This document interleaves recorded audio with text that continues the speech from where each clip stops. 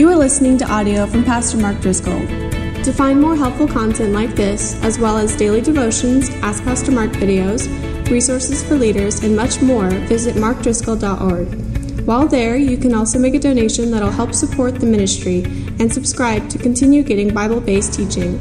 If you live in or are visiting the greater Phoenix Valley, please feel free to come and see Pastor Mark at the Trinity Church in Scottsdale, Arizona. Thank you for listening and being a part of Mark Driscoll Ministries. And remember, it's all about Jesus. All right, if you've got a Bible, go to John chapter 5. We're taking basically a year. We're going line by line through the Gospel of John. And really, it's all about Jesus and people. Thus far, we've learned about Jesus, and we learn a lot about Jesus as we see him minister to and interact with various people. We've seen Jesus deal with Jewish people, Samaritan people, Roman people, different nations, cultures that typically and invariably didn't get along very well, but Jesus pursued each of them.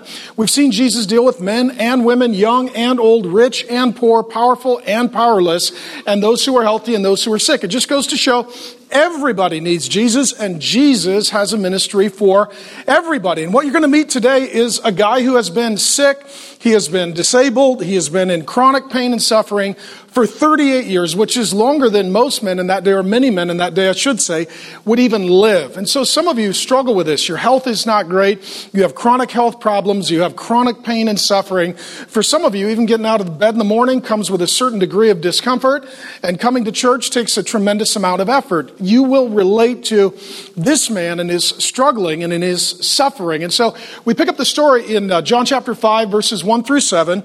And today we're asking Jesus' question, and that is, do you want to be healed? Here's the story. After this, there was a feast of the Jews. Think holiday. Think Thanksgiving, Christmas, Easter, something of that nature. People get together. They get a day off. It's a time to remember God. It's that season. There was a feast of the Jews, and Jesus went up to Jerusalem. This is the place that God had designated that the temple would be built and that he would be present. And so God's people will go to this place to be in God's presence and to sing God's praises. This is the place where people come to meet with God.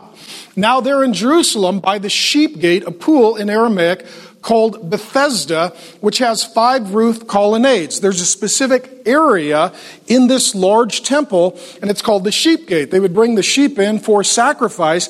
This is probably the gate that was designated for the sheep to be brought through. Since it's for the sheep, not for the people, I'm just going to throw it out there, probably not the best gate. Amen? Right? This is not the best place in the temple, but it shows you the value of God's word when it comes to history and archaeology. It tells us not only is there a temple, there is a pool, there is a gate, and it has 5 colonnades. One thing that really is helpful to the Bible is archaeology. As archaeologists dig up the past, they find that when the Bible says that there was a place, that place actually existed. When there was a person, that person actually existed. And so it just goes to confirm the historicity and the trustworthiness of God's word. And here it gives us some pretty significant detail. In the temple, there's a gate, 5 colonnades. This is all historically true and accurate. Some years ago, my family and I had the honor of going to Jerusalem, going to what remains of the Temple Mount, and this place still exists. We went to this place. It is ultimately a pool you'll learn about in a moment, and it is still there because God's word is true. And when it says something happened, it happens. And when it says a place exists, that place exists. And I've been here, and my memory of this place is it wasn't that large. And it felt more like a cave, and it was a place that was a little hot, and you've got a pool of water, think more like a sauna, people packed in. This is not the most pleasant place to be. And what happens is, here the story continues, in these lay a multitude of invalids, blind, lame, and paralyzed. The reason they're there is a pool of water, and on occasion, without announcement, an angel would come down, stir the pool, kind of like a hot tub, turn on the jets. Next thing you know, the pool is swirling, and that meant that God would be healing. And so what would happen is they would gather around and they'd wait for the angel to come stir the waters, and the first person in got healed, one and done. That's all there is. Now just imagine the frantic nature of this location. Imagine people that are sick, people that are dying, people that are disabled, people that they've spent all their money and there is no medical treatment. They've cried out to God in prayer and healing has not yet come. And they are just yearning, longing, struggling, weeping, praying, crying for healing. They come to this place and they sit there day after day, week after week, month after month, year after year. Imagine all of these people packed in. Imagine the smell of this place. People that can't get up and go to the bathroom. People who can't go bathe and care for themselves and do the normal course of life that many of us just simply take for granted and don't even consider. Imagine the sound. People crying, people yelling, people arguing, people crying out to God. This is not the kind of place that most of us would want to go. It's a difficult, discouraging, desperate place. But Jesus comes to earth, God comes to earth, and he goes right to this place and he goes right to those people. And it just goes to show that in some regard, we're all like that. We all have our brokenness, we all have our sickness, we all have our struggles, and it's really encouraging that Jesus would come to broken people in a desperate place and do a wonderful thing. That's the story. One man who was there who had been an invalid for 38 years. Hey, think of this. 38 years. This guy had not taken a step. This guy had not been able to care for himself. He's not able to provide a living. He's not able to have a wife, children. His future is very, very bleak. He has at this point in all likelihood lost hope. After 38 years, you assume this is how life will be. There is no change for me. That's where this man emotionally finds himself. For those of you that are here today and you have some sort of ailment, illness, cancer, disability, chronic pain, or you love someone that struggles with this same kind of situation, you have empathy and compassion. Jesus has empathy and compassion. That's why he goes there. That's why he goes there. In fact, of all the mentions of Jesus' emotions in the New Testament, compassion is the most frequently cited emotion that Jesus has. He has a lot of empathy and compassion for those who are struggling and those who are suffering. And this man is suffering greatly for 38 years. When Jesus saw him lying there, and he knew that he had been there a long time, he said to him, I want you to see, he doesn't speak to everyone, he speaks to one man. And he asks this curious question, do you want to be healed? This is a bit of an odd question perhaps at first glance. Well, I'm at the pool where people get healed. Why would I be here if I didn't want to get healed? Let me say this. I'm going to say it tenderly and lovingly, but I want to say it clearly. Not everyone wants to get better. Not everyone wants things to change. Some people are in this place because they want company. They're alone and they're lonely, so they want company. Some people are in this place because they want sympathy. They want others to pass by and to feel sorry for them.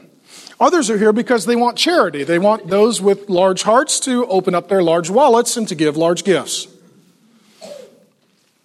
Not everyone is there to get healed. Some are, but not all are. In some regards, this place is much like a church. It's where people come together, and you would think they were all coming so that they could get better, their lives could be changed, that something that they are struggling with or suffering from could be touched by God and healed. But true or false, let's just take a little poll. How many of you don't think that everybody who goes to church today wants their life to change? Many don't. Many don't. Some want sympathy. Some want company. Some want charity. And so Jesus asked this question, do you want to be healed? I want to show you this. The want to precedes the how to. Do you want to? That's the want to. And what's going to happen in a moment, Jesus is going to give him some exhortations for the how to, but the want to precedes the how to. I didn't know this as a new pastor. I thought, well, if people are going to meet with me, it's because they want their life to change. All I got to do is tell them how to do it. And then I realized not everybody wants to. I'll give you a hypothetical example. A couple is married and not getting along. Okay? I know this never happens. It's a hypothetical situation, okay? A husband and a wife are married and they don't get along. You can sit there and tell them, here are all the things that you could do to change your marriage life relationship. Here are all the how-tos. If they don't have the want to, nothing happens. Nothing happens. I'll never forget. Young pastor, naive, hopeful, joyful, had bangs. It was a wonderful day. It was a long time ago. And I was sitting down with this couple, and they were fighting and arguing and disagreeing and debating. And I told him, well, you need to do this. And I told her, you need to do that. I said, you guys going to do it? And they said, no. I said, well, it'll help your relationship. They said, we don't. I said, he told me, he said, I don't really want to work on it. I look at her. She said, I don't want to work on it either. Okay, all the how-to is of no use unless you want to. So Jesus asked, do you want to get healed? I'll give you another example. Let's say there was a petite young woman who loved ballet. Ballet had changed her life. It had been revolutionary and improved her life in every way, and she cared for me. And so she came to me and said, Pastor Mark, ballet has changed my life. I would like to encourage you to pursue ballet.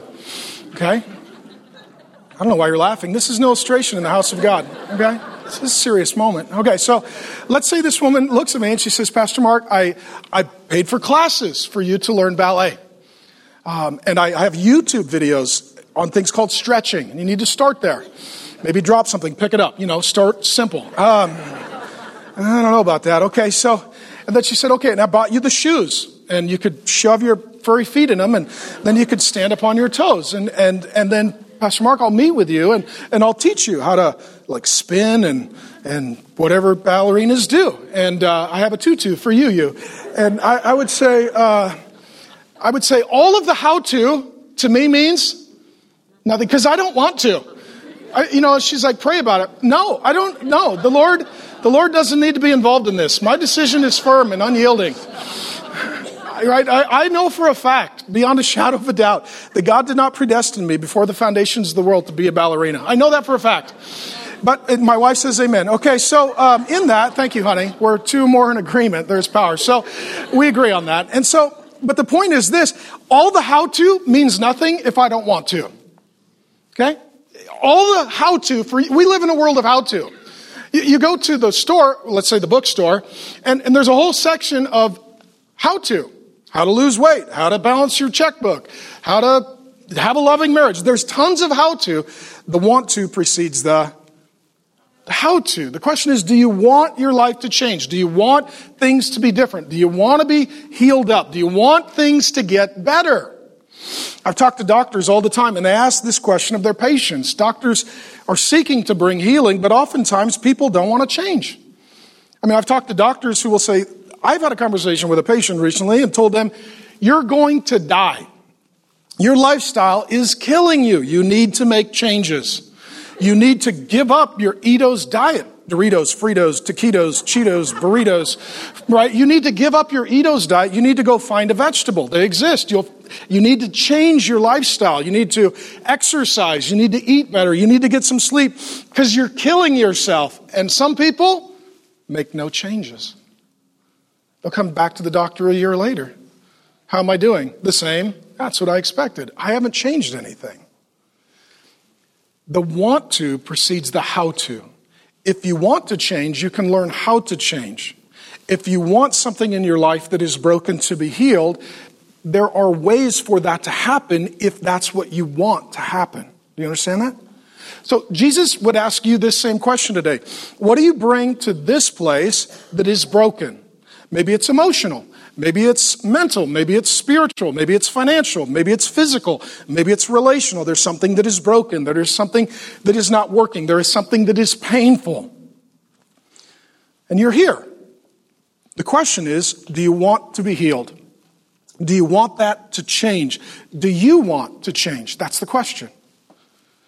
The sick man answered him. The answer is awkward, honestly.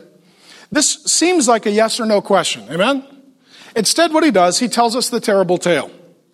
The terrible tale is why his life is so miserable, not how God could change it. You want your terrible tale to become your redemption tale. You want to tell the story of the pain in your life that you brought to God, and then he healed it so you could move forward. This man does not have a redemption tale. He has a terrible tale. Here's his terrible tale. The sick man answered him, "Sir, I have no one to put me in the pool when the water is stirred up, and while I'm going down, another steps in front of me. I'm here. I'm a victim. I can't get in. Nobody helps me. Some guy cut in line. He got healed, ran home, and here I am, just left in total misery. There's no hope for me. Have sympathy." Some of you have a terrible tale. What's broken in your life? I have a terrible tale. I'll tell you who broke it, when they broke it, how they broke it, where they broke it, why it's still broken. Jesus would come and say, do you want me to heal that? Do you want me to fix that? Do you want me to change that? Some of you would say, no, because I like complaining about it. It's a lot easier to complain than it is to change. And some of you just don't like change. I know I've gone from preaching to meddling. You're welcome. But some of you just don't like change. You're like, I will take the miserable life I know for the future that is uncertain. How about this man? Does he ask God to heal him? Nope. Does it say he has faith? Nope. This is how sometimes the Lord works. He comes to us. We don't come to him. He calls out to us. We don't call out to him. He has faith for us. We don't yet have faith in him. The story continues. We'll see what Jesus will do. John chapter 5, verses 8 and forward.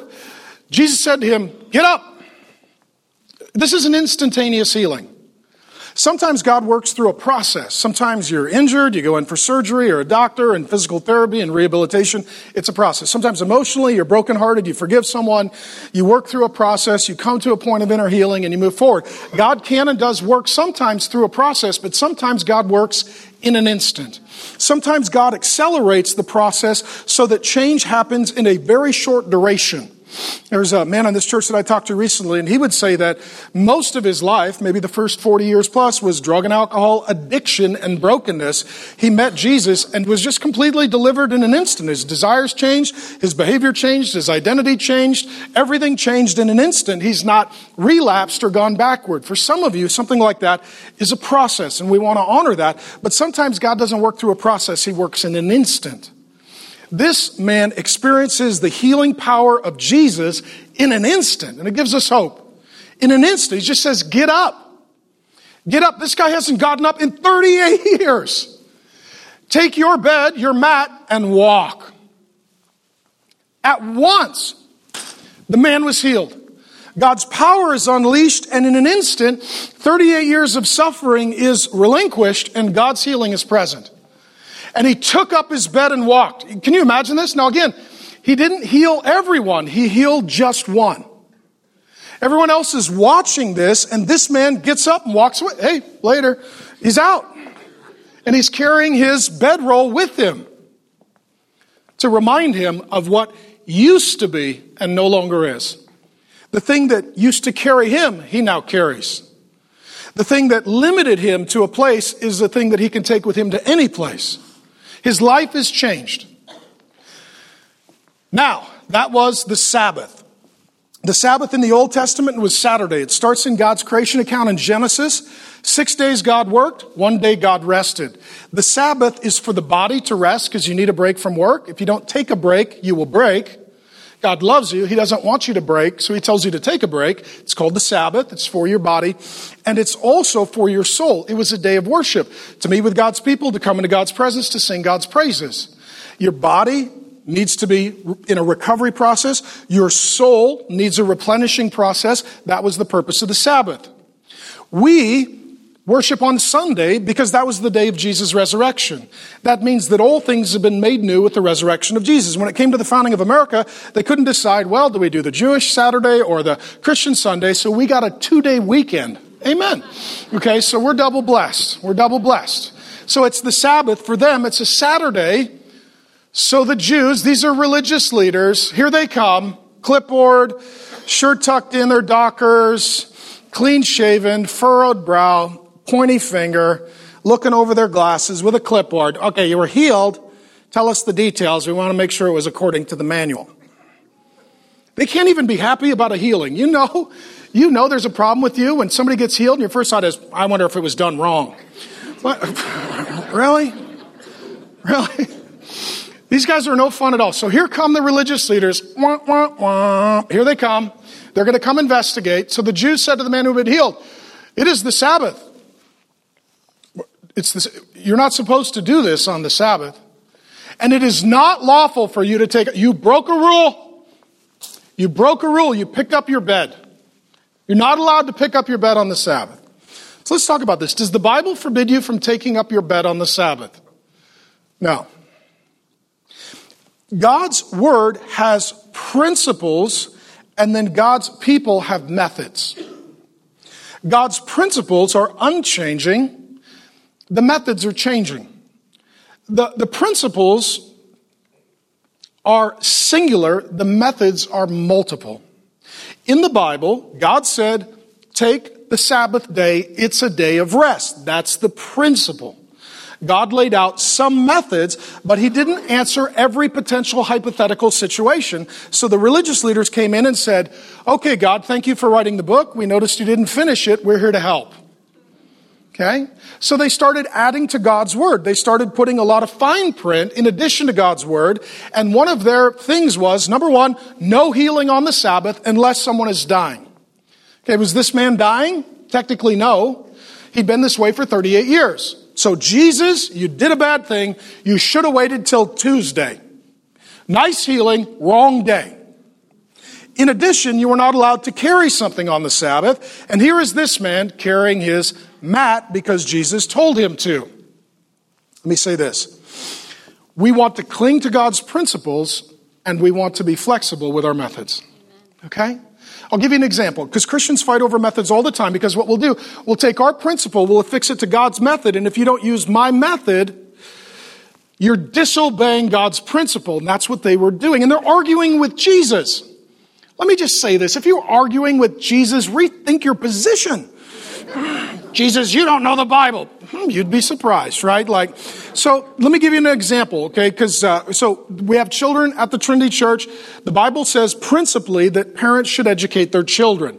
Methods, okay? Methods, homeschool, private school, public school, charter school, Christian school, online school, methods, right? If you want to see a real beatdown, ask the moms which one is most godly, right? We'll put an octagon in the middle. We'll do 3-minute rounds.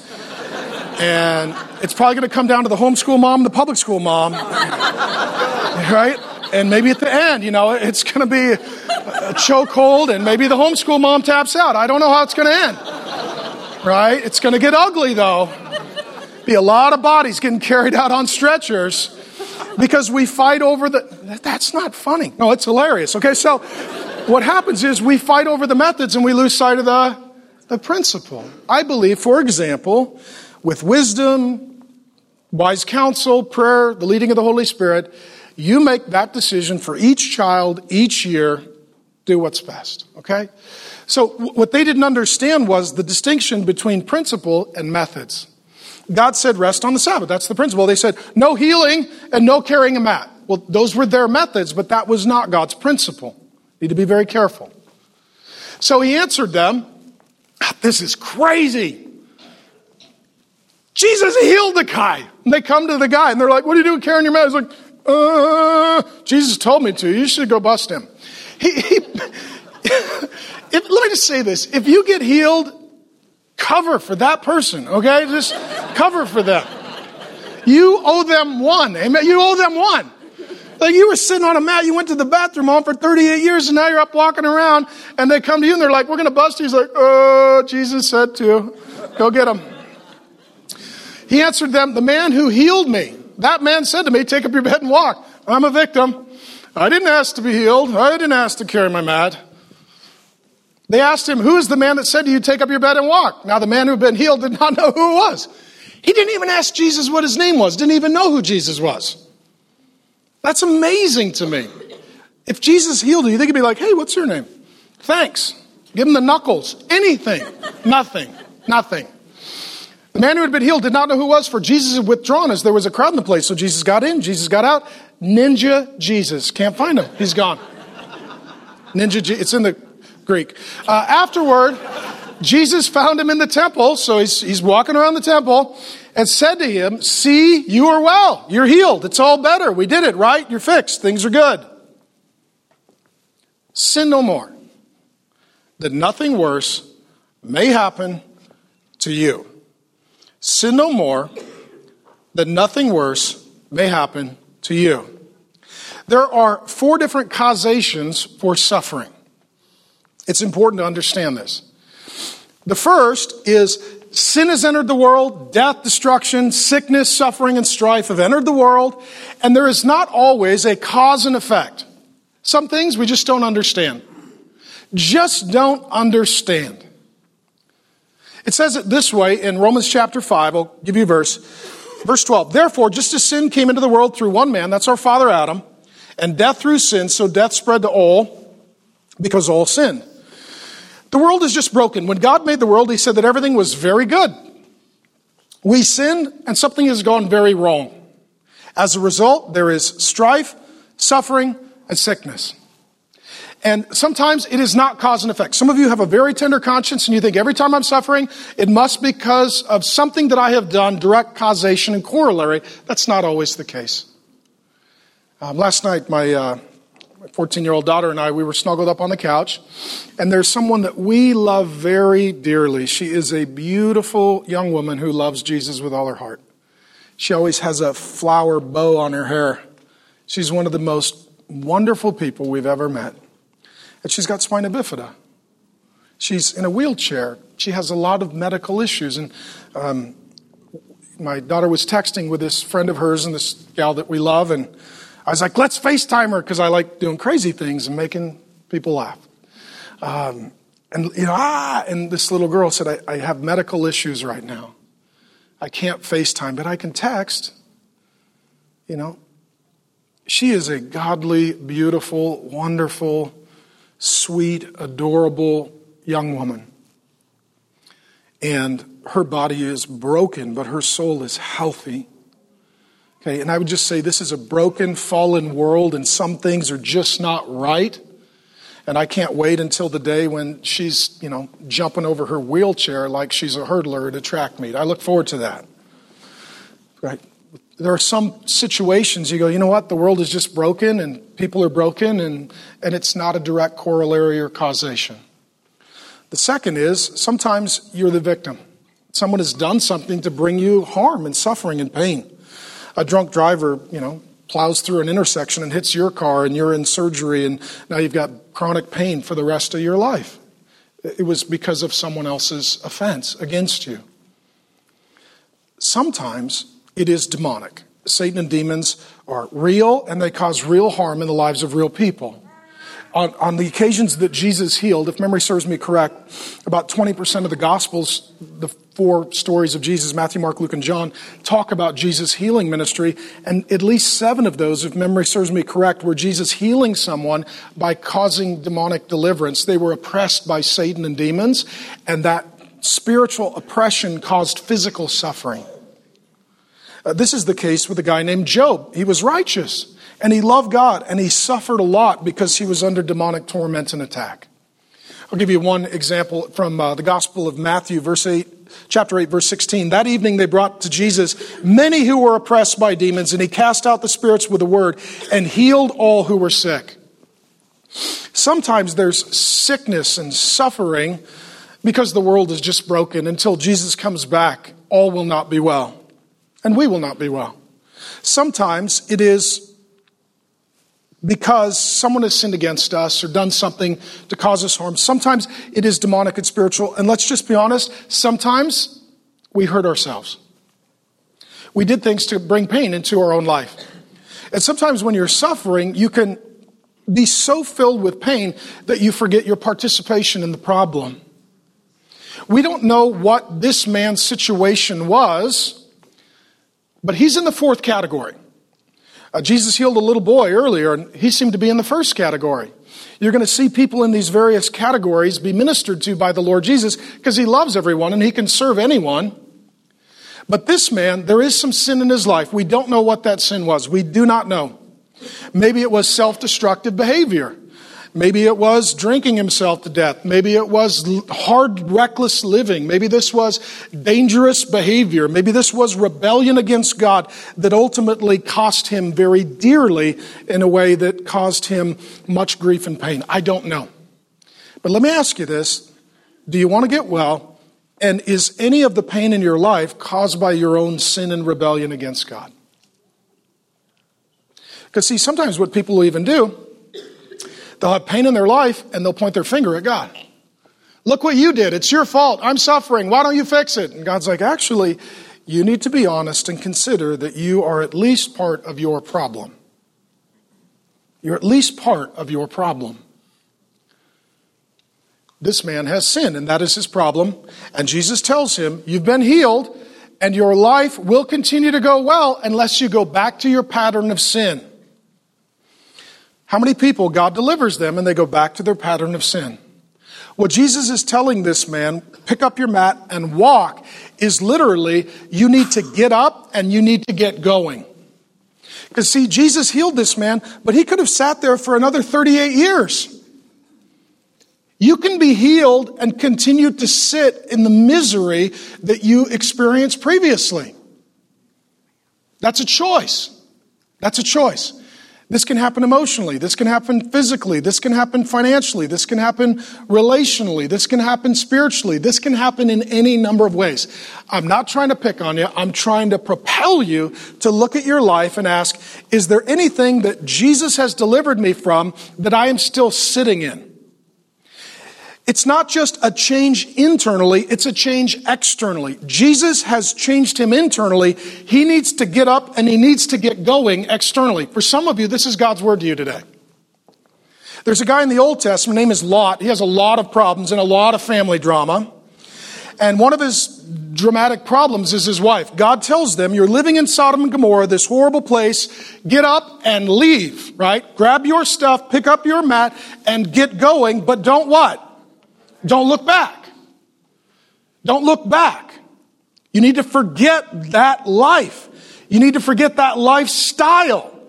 You need to forget those life choices. You need to forget those relationships. It's time to move forward. What does his wife do? She turns around. She looks back. She turns into a pillar of salt. Paul says it this way in Philippians. One thing I do, forgetting what lies behind, I press forward into God's call for my life. You can't go forward, my friend, while you're looking backward. You can't have a redemption tale if all you're ever telling is your tragic tale. Some of you, God has done great things. He's forgiven you. He's loved you. He's healed you. He's encouraged you. He's filled you. He's called you. And you sit there on your mat. And it's time to change. It's time to get up. It's time to move forward. It's time to do something different. And that's what Jesus is telling this man. This is what Jesus is telling all of his people. What is it that you need to walk away from so that you can walk to the destiny and future that God has for you? And some of you just don't like change, and some of you like the company, and some of you like the sympathy, and some of you like the charity. And Jesus is saying, get up and go. Time to move on. Heal up, forgive, give it to me, leave it there, bury it, get going. Right? There's hope in that, but for some of you, there's also fear in that. The story continues. Jesus heals the man, and then Jesus starts to have a conflict with the religious people. The man went away and told the Jews that it was Jesus who has healed him. Can you believe that? He's walking around. Woo, I'm doing better. Hey, it's the Sabbath. Oh yeah, right. Not supposed to get healed on the Sabbath. Not supposed to carry a mat on the Sabbath. The religious guys come up. Who did this? He's like, I figured it out. It was Jesus. Go get Jesus. Go get him. And this was why the Jews, the religious leaders, were, what's the word? Persecuting Jesus. This is the beginning of Jesus' suffering. This man healed Jesus' suffering. Excuse me, let me say it differently. Jesus healed this man's suffering, and in exchange, this man started Jesus' suffering. This is ministry, by the way. Some of you have been in ministry. Let me just do a little healing for myself. This is ministry. I helped you, you hurt me. Ministry, right? Ministry. Jesus helped this man. This man's going to hurt Jesus. Jesus ended this man's suffering, and this man will start Jesus' suffering. And what this is the beginning of Jesus' persecution. This persecution is going to continue with Jesus for the rest of his life, all the way up till his crucifixion. Just goes to show, sometimes you get in trouble for doing the right thing, but sometimes you get in trouble for doing the wrong thing. And just because you're in trouble doesn't mean you've done the wrong thing. Jesus did the right thing. He healed this man. And he's getting in trouble for loving and helping and serving and healing someone. He was doing these things on the Sabbath, but Jesus answered him. You think that Jesus might back off. See, these are people who are domineering. They're overbearing. They're bullying. They're pushy. They're public. They're demanding. They're telling Jesus, you need to stop doing this. You need to obey us. You need to submit to us. You need to do what we tell you to do. You think Jesus might back off. Oh, I'm sorry. Did I offend you? Did I spank your inner child? I'm so sorry. Don't say bad things about me. I fear man issues. I don't like it when people criticize me. No, Jesus actually steps up, not back. he increases his clarity, and he is incredibly focused. Here's what he says. But Jesus answered them, my Father, this is a strong statement. My Father is working until now, and I am working. What he's saying is this. God is a father, I am his son, I go to work with my dad. In this way, the kingdom of God is kind of like a family business. Kind of like a family. How many of you are in a family business? Okay, we're praying for you. Good luck with that. You're working with your relatives, and the goal in a family business is raise up the business and then hand it off to family. You work together. God the Father, God the Son, it's like a family. The kingdom of God is like a family business. Jesus shows up, and they're like, we don't like what you're doing. He said, take it up with my Father. I'm just doing what the Father tells me to do. I'm saying what the Father tells me to say. I'm going where the Father tells me to go. If you have a problem with me, you have a problem with him. My Father is working until now, and I am working. This is why the Jews, the religious leaders, were seeking all the more to kill him. They're going to kill him for healing a guy. And he's going to rise from death and heal himself. Because not only was he breaking the Sabbath, but he was even calling God his own Father, making himself equal with God. Now let me just make this abundantly clear. Some of you have been told that Jesus never said he was God. It's myth, legend, fable, and folklore. It was added long after the Bible was written. It is tradition that is added to the scriptures that Jesus himself never declared himself to be God. It is absolutely clear that Jesus emphatically, publicly, openly, repeatedly, clearly, unapologetically, with tremendous certainty and clarity, said he was God. He said he was God, he said he was God, he said he was God. That's why the persecution continued all the way up until his crucifixion. Because he was making himself equal with God, like Father, like Son. That's exactly what he is saying. And you need to understand that Jesus' claims are incredibly unique. Other religions will say that Jesus is a good man, but they do not see him as the God-man. This is the distinguishing feature of Christian belief. You can draw a line through history, and it really is two categories. Those who believe that Jesus is God and the Son of God, and those who do not. I'll give you some examples. The Jehovah's Witnesses Watchtower Society said, Jesus never claimed to be God. Yes, he did. The Baha'is say that Jesus is a manifestation of God and a prophet, but inferior to their prophets, in quotes, Muhammad and Baha'u'llah. Buddhism says that Jesus is not God, but he is an enlightened man like the Buddha. And Christian Science founder Mary Baker Eddy, and this is the weird thing too with Christian Science. Christian Science reminds me of grape nuts. I opened a box of grape nuts, it's like, there's no grapes, there's no nuts. I don't know who named this. I go over to Christian Science, I'm like, there's no Christians, there's no science. But nonetheless, just an observation. We'll edit that out. It's true and not appropriate. So, the founder of Christian Science says Jesus Christ is not God. Right? And so ultimately, it really comes down to what you think about Jesus. There was a judge named Gaynor in New York. He looked at all of the evidence. He said, quote, it is plain from each of the gospel narratives that the alleged crime for which Jesus was tried and convicted was blasphemy. Why do they oppose him? Why do they hate him? Why do they harass him? Why do they falsely accuse him? Why do they try him? Why do they arrest him? Why do they beat him? Why do they flog him? Why do they crucify him? Because he kept saying he was God. And the only way to get him to cease saying he was God was to kill him. And then he rises from death and proves everyone wrong, because no one says what Jesus says and no one does what Jesus does, because there is no one like Jesus. That's why. And ultimately, you need to know, my friend, there is no other major world religion in which the founder has said, I am God. No one makes that claim. Jesus' claim is without precedent. It is without parallel. It is without peer. And he keeps saying it, and he keeps suffering for saying it, because it's either true or false. We want you to agree with Jesus. He is God. He is the Son of God. He is God become a man seeking a relationship. That he is God coming to you as he came to this man. He is a God who comes to you to heal you. He is a God who comes to pursue you. He's a God who comes to love you. He's a God who comes to embrace you. He's a God who comes to transform you, even if it should cost him his own persecution and suffering. This is the greatness and the glory of Jesus. He doesn't just do this for that person. He'll do it for many persons. This is how Jesus conducts himself, and this is who Jesus declares himself to be. Amen? He says he's God. He heals a guy, and they say, we don't like what you're doing. And he says, well, I'm God. And if you disagree with me, let's talk about that issue.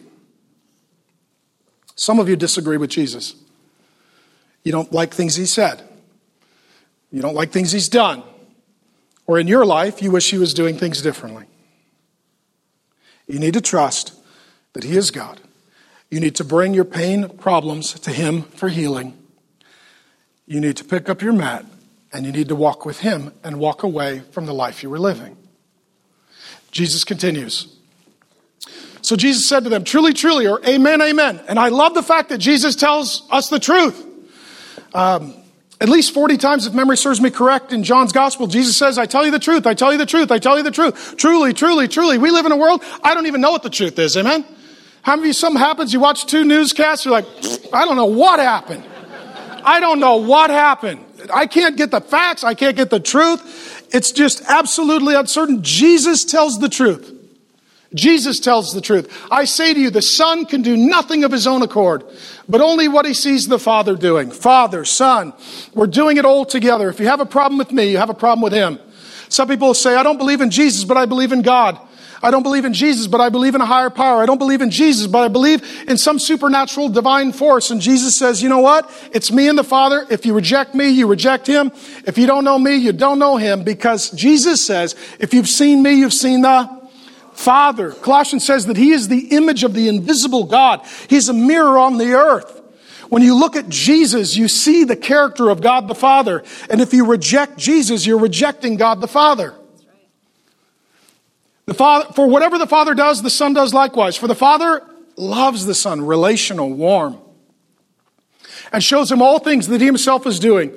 And greater works than these will he show him so that you may marvel. Because it's not just one guy who's going to be healed. It's Jesus who's going to go into the grave and come forth conquering death. For as the Father raises the dead, there's a good promise, my friend. Some of you are sick, and you need to know that all of God's children will be healed. The question is not if, the question is when. The question is when. And I'm sorry for your suffering. Some of you, I know your struggle and your pain and your chronic injury and illness. It would be wonderful if God healed you, and maybe he will.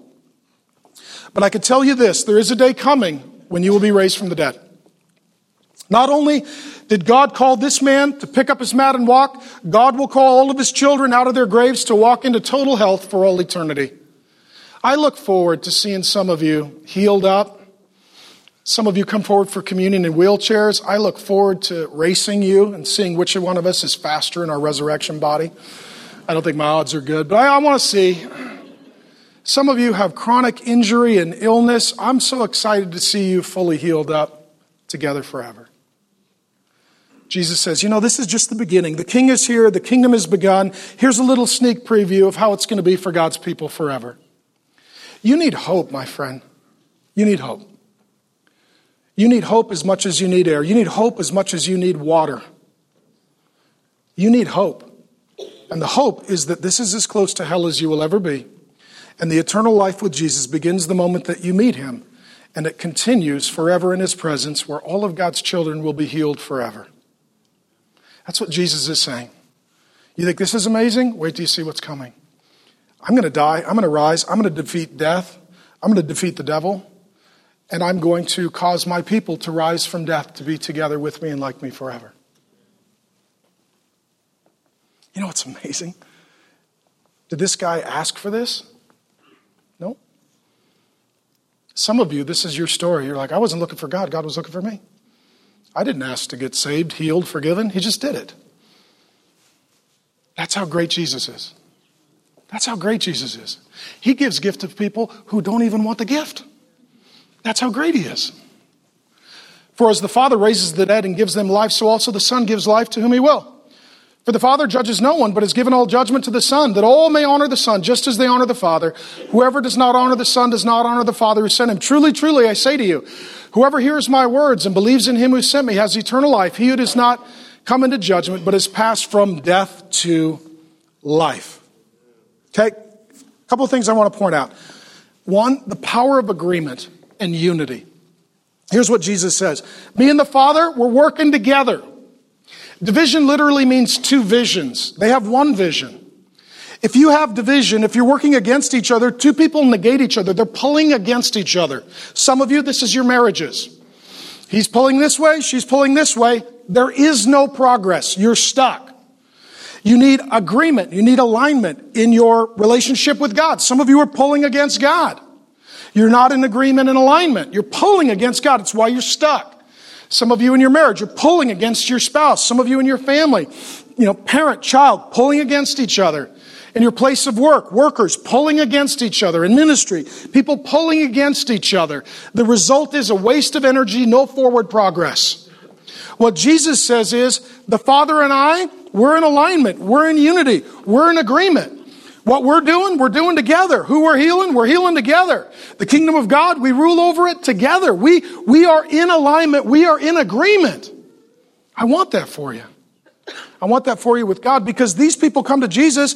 They're against Jesus. They're against God. They're literally pulling against God's will. And they think that they're doing it in the name of God. I don't know if it's true. They say that one ox can carry its weight. It can pull or plow its weight. But two oxen yoked together can do much more than that. Jesus uses this analogy that as we yoke together with him, we're a lot more effective. We can get a lot more done. There's a lot more progress, pull power. I looked at it on the internet. I don't know if it's true, because most of the stuff on the internet's not true. It's just not. It's naughty videos, stuff about cats and the president. The most popular stuff is naughty presidential cat videos. So I don't trust everything on the internet. Just throwing it out there. But what I did read was that two oxen yoked and pulling together. One oxen can carry their weight. Two oxen can carry 4, maybe 8 times their weight. That's the power of pulling together. That's the power of unity. That's the power of agreement. What Jesus is saying here is, the Father and I, we're pulling together, and you're pulling against us. How many of you, your life is very hard because you are not yoked together with God? You're not yoked together with those people that you're supposed to be doing life together with. There's no agreement. There's disagreement. There's no pulling together. There's pulling apart. There is power in unity and agreement. Nothing in our life would work unless Grace and I had the power of unity and agreement. Our family does not work. Our ministry does not work. Our covenant does not work. We have 30 years of celebration of our first date coming up, tomorrow? Right? And we have had seasons where we were not aligned and we wasted energy. When we yoke together with the Lord, then we see great progress and momentum. And I love you, and I want the power of agreement and unity in your life. And that's exactly what Jesus is talking about here. Number 2, I want you to see how Jesus explains his relationship with God, Father and Son. Jesus, on some 65 occasions, refers to God as Father. It is his favorite designation of God. It's a warm term, Abba. They have a hard time translating it because it's sort of the affection of a dad, but the respect of a father. It's both. It's one who is in authority, but also a warm relationship. John Calvin, an older Bible teacher, said that sometimes God's ways are so complex and his thoughts are so high and our brains are so limited. We have 3-pound fallen brains. There's only so much that we can understand about these eternal and endless and fathomless and bottomless mysteries of God, that sometimes he says God will use baby talk. He'll talk to us in a way of simile and metaphor and illustration and analogy and parable and use familial language to help us conceive of something that is remarkable. So God's trying to tell us what the relationship within the Trinity is. There's the Holy Spirit, and there's God the Son and God the Father, Father, Son. That's warm relationship. Some of you struggle to see God as Father because you have a wound from your own father. I want this to be a helpful word, a healing word, a hopeful word for all people, but especially for the men. Usually when I meet with a man, if he has a problem with his wife, relationally, it starts with a problem with God the Father. When I see a man who has relational conflict and problems or distance with his children, it starts with a poor image of God as Father. When he has a lot of conflict with other men or leaders, or he's isolated, or he's alone, he's angry, he's grumpy, oftentimes he's not having a warm, loving relationship with God as Father. Because what people tend to do, sadly, tragically, they tend to have their view of God be either a projection or a rejection of their earthly father. If it's a rejection, it is, my dad was in charge and overbearing and mean and dominant, and God, you're like that, and I wanted nothing to do with him, and I want nothing to do with you. That's a projection of your earthly father on your heavenly Father. Or it's a rejection. My dad never let me do anything, so God, I'm going to have a view of you where you're the permissive parent, you let me do whatever I want. Many of you, most of you, your view of God is a projection or rejection of your earthly father. Some of you, my dad left when I was little and I don't really know him and he lives far away and he's non-relational. So that's my view of God. He's sovereign, he has providence, he works everything out, but we don't have a relationship. He's impersonal, he's far away. Some of you, dad hit me, dad beat me, dad abused me, dad was mean to me. Therefore, every time something happens, I assume God is punishing me. And he's abusive. Well, we need to heal that up. You do not judge your heavenly father by your earthly father. You judge your earthly father by your heavenly father. Jesus says that God is his Father and he is the Son of God. Let me tell you something remarkable. Well, let me use one analogy. Some of you men didn't even understand the father heart of God until you became a dad. We don't talk a lot about the fatherhood of God, and in our day, even talking about fatherhood is controversial in and of itself. There's a lot of books written on the Holy Spirit, the third member of the Trinity. A lot of them, sadly, are arguing about what he does and does not do. There's a number of books written about Jesus. There is very little written on God the Father. But it is the place of healing for many. How many of you men didn't even understand the father heart of God until you had a baby and you're holding it? You're like, what? I love this baby. I want to protect. I want to know. I want a relationship with. I want to provide for. I want to make memories. I want to be there to help this kid. Amen? How many of you dads have felt that? You held your baby, you're like, wow, this is awesome. I should have been holding babies long before this. Some of you, you're like, I don't like babies, but I like this baby. This is my baby. Right? Babies are awesome, by the way. There's never been a church split because of the babies. They're never the problem.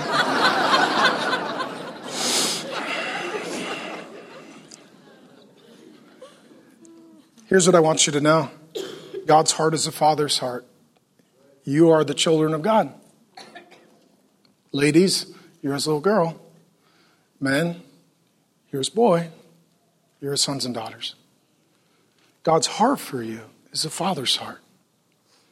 It's a father's heart. That'll heal you. That'll heal you.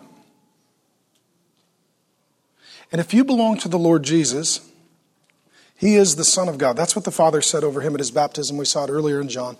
The Father declares from heaven over Jesus, this is my Son, in whom I am well pleased. If you're in Christ, you're in that position.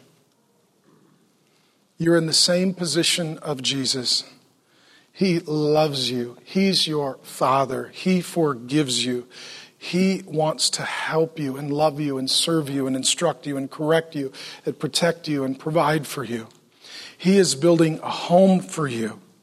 He has an eternity planned of memory making with you.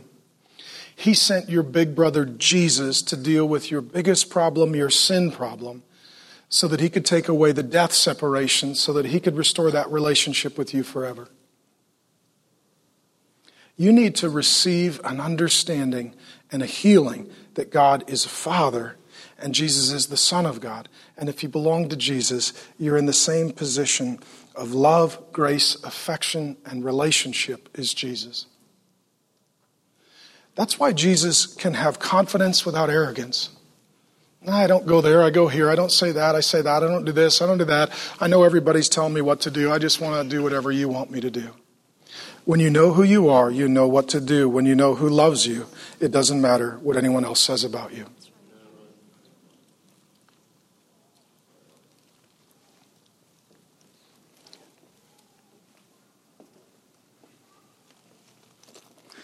And then Jesus brings us great hope.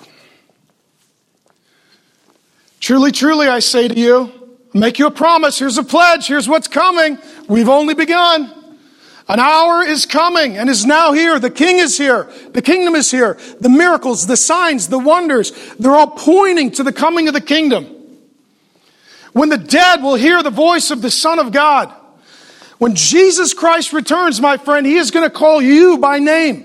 Just as this man got up from his mat, you will get up from your grave. Just as He walked forward in newness of life, you will walk forward into eternal life.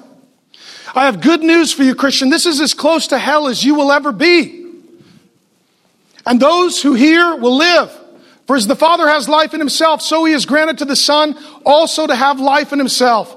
And He has given Him authority to execute judgment because He is the Son of Man. Jesus refers to Himself 70 times as the Son of Man. It's in the 7th chapter of the Old Testament book of Daniel. What it means is this: God becomes a man and God enters into human history and the dead rise and they all give an account to Him. No one will avoid Jesus. No one will bypass Jesus. No one will escape Jesus. You will die as Jesus died. Jesus will return and call us all forth from the grave, and we will stand before Him to give an account. And your eternal destiny is ultimately determined by who you say Jesus is. Do you believe He is the Son of God? Do you believe He is God? Do you believe He came to do the work of the Father? Do you believe He came to bring healing and eternal life? Some of you are non-Christian. You need to know that you are separated from God, and that separation will endure eternally. That you will die, that you will rise, that you will give an account before Jesus. And the punishment will fit the crime in an eternal prison of hell. Today, we can deal with your biggest problem. I have good news for you. If you don't like hell, you don't have to go to hell. You don't have to suffer because Jesus suffered. You don't need to endure the wrath of God because Jesus went to the cross and endured the wrath of God. You don't need to die in your sin because Jesus died for your sin. You have many problems, my friend. Your biggest problem is the sin problem, and Jesus comes to deal with the sin problem, give you loving relationship with the Father, call you forth from death, and bring you into an eternal destiny of nothing but healing and joy. Some of you will wonder, what are you trying to do? Convert me? 100%. That's exactly what I'm trying to do. This is not a condo timeshare surprise pitch at the end. Let me just put it all on the table. You're going to hell. Let's fix that. Give your life, give your sin, give yourself to Jesus. Amen? 100% of people that have taken up this deal do not regret it. All of God's people said? Amen. All right. In addition, he continues, do not marvel at this, a healing of one. Wait till the resurrection and the total healing of all. At the emotional, the physical, the spiritual level. Not only in the body, but the soul. Do not marvel at this. For an hour is coming when all who are in the tombs will hear His voice and come out. Those who have done good to the resurrection of life. All of God's children. Life, life, life, life, life, life, life. Life. God has life for you forever. God has life for you.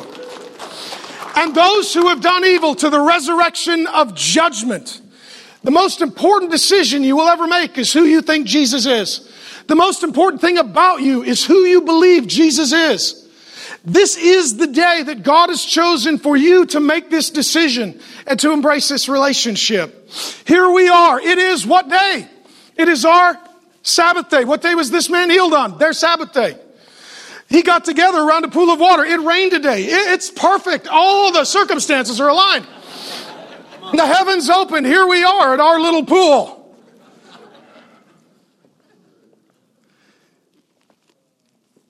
Jesus healed him. Jesus touched him. Jesus pursued him. Jesus loved him. Jesus changed him. What does Jesus need to do in your life today? What does He need to heal? What does He need to forgive? What does He need to change? Here's my question. You ready? Do you want to be healed? Do you want to give that to Jesus? Do you want to pick up your mat and walk? You know what? I'm done with that. I'm done with that lifestyle. I'm done with that behavior. I'm done with that bitterness. I'm done with that pity party. I'm done with that blame shifting. I'm done with that excuse making. Jesus, I want to be healed. And I want to pick up my mat and I want to walk.